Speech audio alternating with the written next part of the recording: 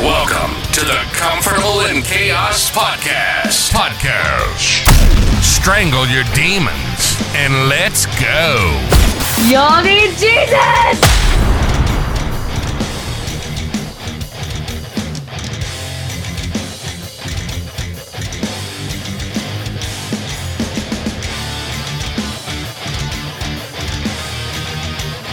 Let's hear it for the boy. Let's hear it for my man. Woo! Here we are again. You're like, what the hell kind of opening is that? Let's hear it for the boy and let's hear it for my man. Well, dang, that ain't the kind of music we've been listening to on the Comfortable in Chaos Podcast. I am your host, Eric Hellberg, but that's all right. It's different music. We're all different. So why am I starting off with, on a show for men, let's hear it for the boy? Let's hear it for my man. Why? Because sometimes roles get switched in life. We have to function in different ways. Maybe even ways that we were not perfectly designed for in the traditional sense.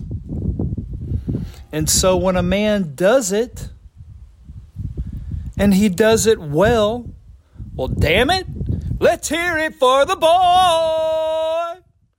We got to wait for a lady to do it? I'm telling you, it's cool, man. I've done it. Lots of us have done it. We live in a different world now. So before I ramble, and if you will give me the time, we will tie this mofo up into a bow. But I can tell you, we're going to go into a figure eight. We're going to go into a bow line. We are going to tie a bunch of stuff. We'll throw in a half hitch, clove hitch, and eventually we're going to pull the slack out of this rope, tie it taut, and we will understand what it is we're trying to discuss in this message. It seems straightforward, but it is not always easy. And let's start with that song, Let's Hear It for the Boy. That was Denise Williams back all the way in 1984. I was just starting high school, and that was off the Footloose soundtrack, one of these iconic movies, one of which I didn't see back then. I don't think I've ever even seen the whole thing now. And that soundtrack spawned all kinds of hits. All kinds of hits.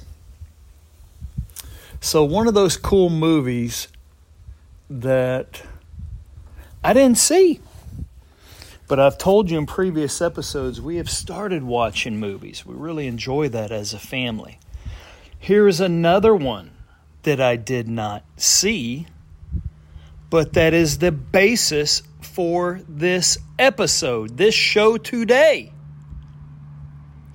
And it is the basis, although I have not seen it in its entirety, just in my thoughts. Just in my thoughts because it portrays Robin Williams, a brilliant guy. And I just saw one of his interviews the other day. And that's what made me think of this role reversal. And, of course, the movie is going to be Mrs. Doubtfire. But in order to do this episode, I needed to at least watch a couple of clips. Now I need to watch the show in its entirety. So I watched it. I got the gist of it. There was a lot of actual improvisation off of the script that Robin Williams conducted, and or because of his improv brilliance was allowed to go on, and it added value to the movie. And I would say when a man's role gets reversed, whether it is out of choice and or out of necessity, he also has to do a lot of improvisation. Some of it is born of love, some of it is born of need. Sometimes he is going to get deathly tired of it, but he will do it if he is a good man out of responsibility. So let's talk about Mrs. Doubtfire. she was I'm not going to say a horrid looking thing, but an unusual looking thing. And in getting ready for that part, Robin Williams obviously was from the Bay Area, San Francisco. He said he would cruise around sometimes in drag and or partial makeup and go into, if you've ever spent time in San Francisco and the Haight District, not hate as in H-A-T-E, spelled different. There's all kinds of clothing and gender stuff and all this stuff. Well, he would go and throw people off and, of course, portray as one way, talk as another. And I'm going to tell you that when you take on a different role and it is not the traditional societal way and or the traditional, let's say, manly way, lines get confused. It can almost be as confusing as all this gender stuff. Because in essence, that is what we are aligning it to. So I heard one of the cast members, he was a boy at the time, and he played, I guess, the son or one of the youngsters in the movie, Mrs. Doubtfire. And he said he would get so excited because Robin was so dynamic and it was so funny that he would go storming into his trailer and or the room in there on the set in between takes and or on a break, but he would find Robin Williams with his head down on a table or resting in his hands, sometimes sweating profusely, but in essence just looking out of his mind. And because he was a child, Robin Williams told him, I've been clean now. I got off of that cocaine like 5 years ago, but it fried my mind. And I can't get this out of my head. Whether he was talking about the actual taking of his life that would eventually occur, or whatever these demons were coursing through his mind, or what was plaguing him, you tie that into what Pierce Brosnan said. Pierce Brosnan was a bad A actor. We don't see him, he's older now today, but he was one of our James Bonds. When I was a kid, teenager, I loved seeing him in Remington Steele. Thought he was suave, thought he could move in and out of society, kind of like the Renaissance man we've talked about. So, man, I was all about that. But despite the fact he was an A-list actor and acted with Robin Williams in Mrs. Doubtfire, Pierce Brosnan says he never saw Robin Williams. He just always saw Mrs. Doubtfire. So he was so hyper-focused at playing that role and assuming that role that once it was over, he was done. And in order to go back to his other role, that being his own self, that was done in isolation and whereby no one else could see him. That is very interesting. It could actually be sad when you think of the story of Robin Williams. But what I'm thinking of are the men I know whereby their wives are out in the community. Their wives are performing in maybe a more, could you say, I'm not going to say stringent or rigorous, but at least from a career standpoint, whatever their career is at that time is deemed more rigorous than the spouse that is a male staying at home. So let me extrapolate here. Bend your minds with me. For a man,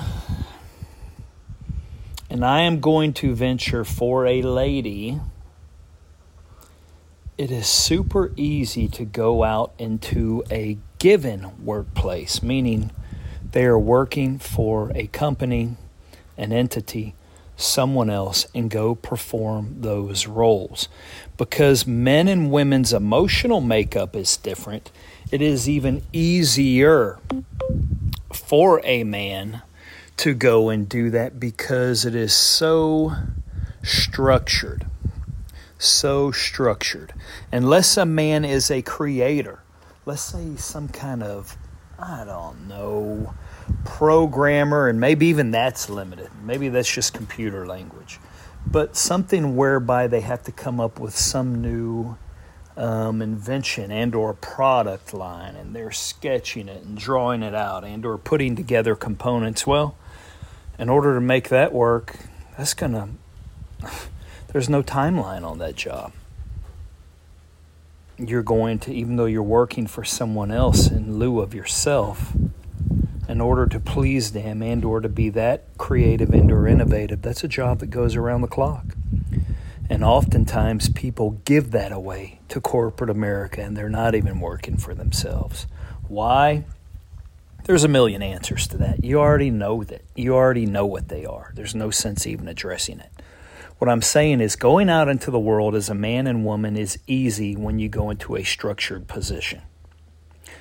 It's more difficult for a lady because there is an emotional attachment to her children and or to that home and or to caring for a spouse and her children that for whatever reason she too, and you already know the answers to this, has bequeathed that in order to be in the marketplace. And in some instances she has had to push that down, or she would not be able to perform in that capacity and still think about all that.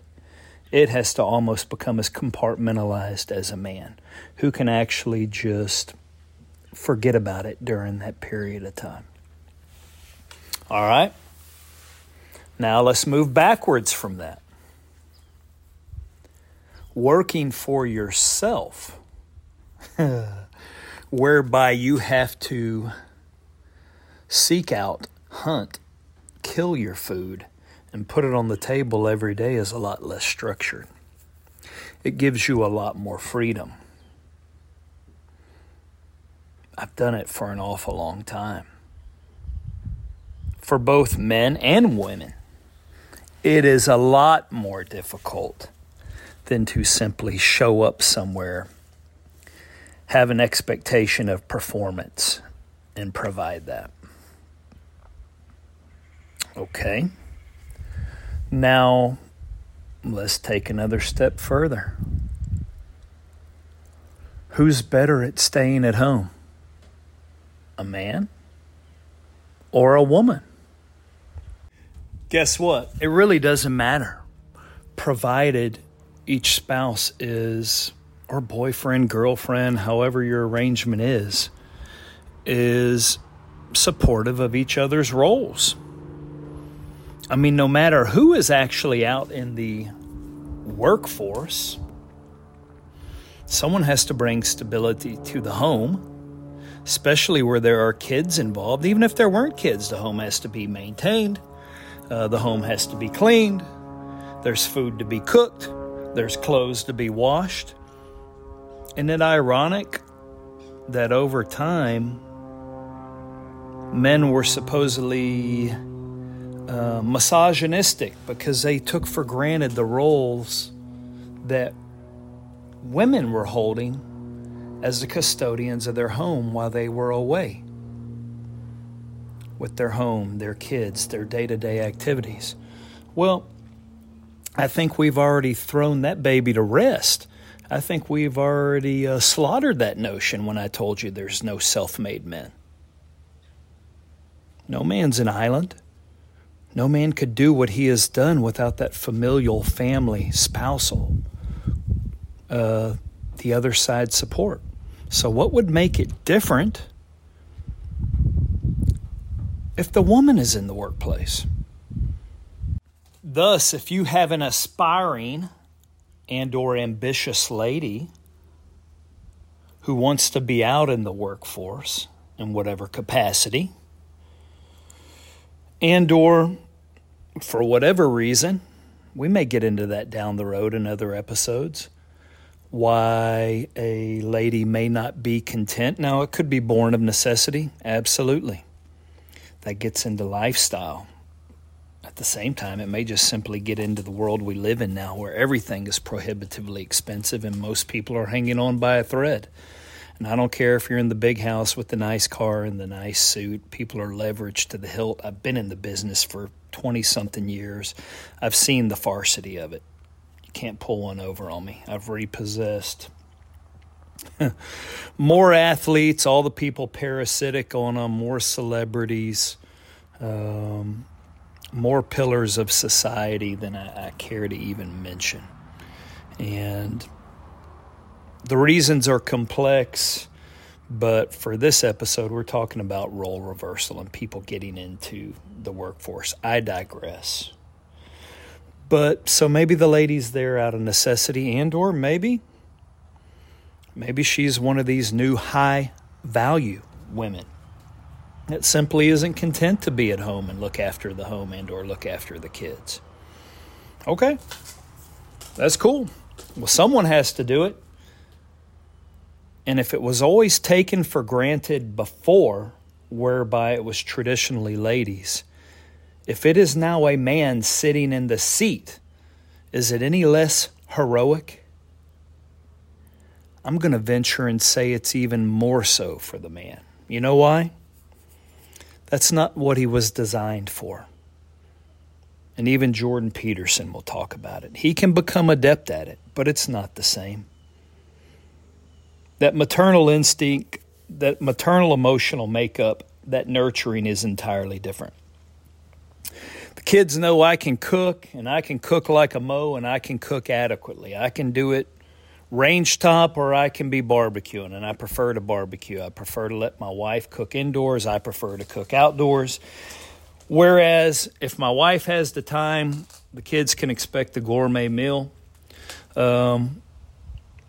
As I'm rushing through the day and tending to things around the home, they're lucky if I smoke a piece of meat.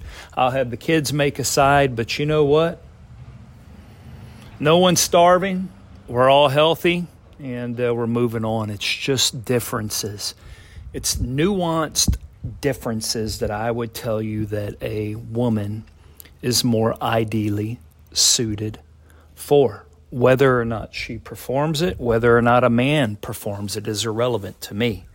I'm just going to tell you that that is a newly accepted role based upon the familial condition, and that if a man is doing it well, there is no reason for him to hang his head.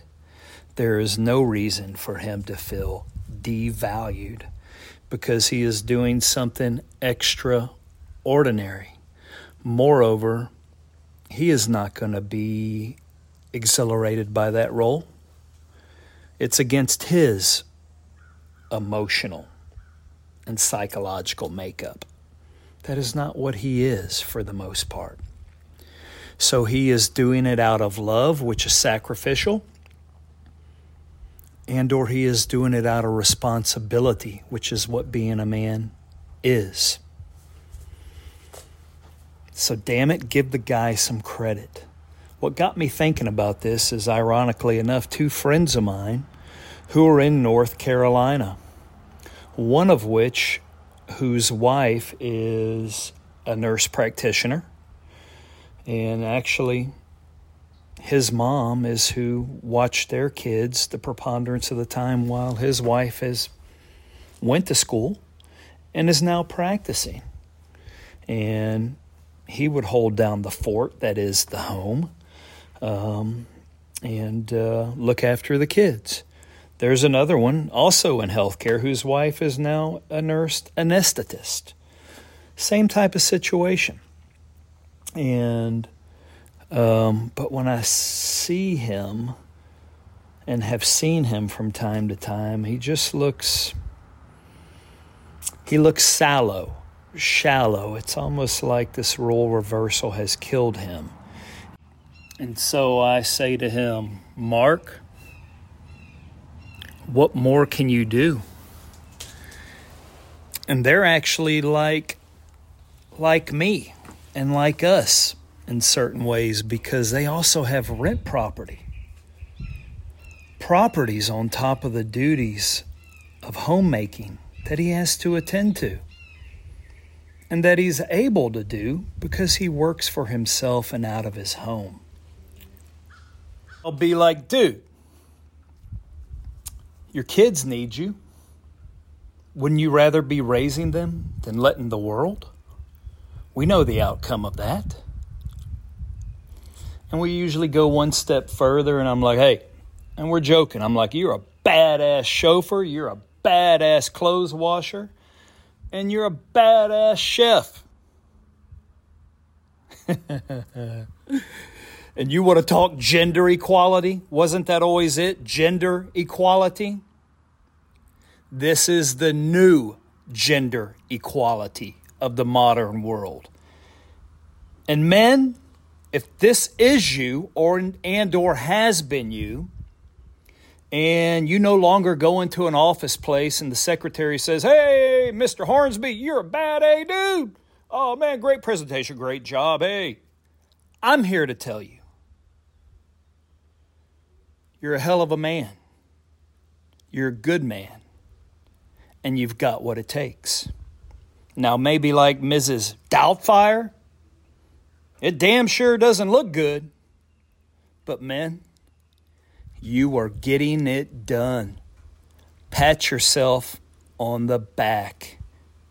Your family at large knows it. Your children know it.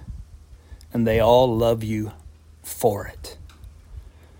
So until next time on the Comfortable in Chaos podcast, I bid you bon voyage, my burgeoning flock. Until next time, like and subscribe to the Comfortable in Chaos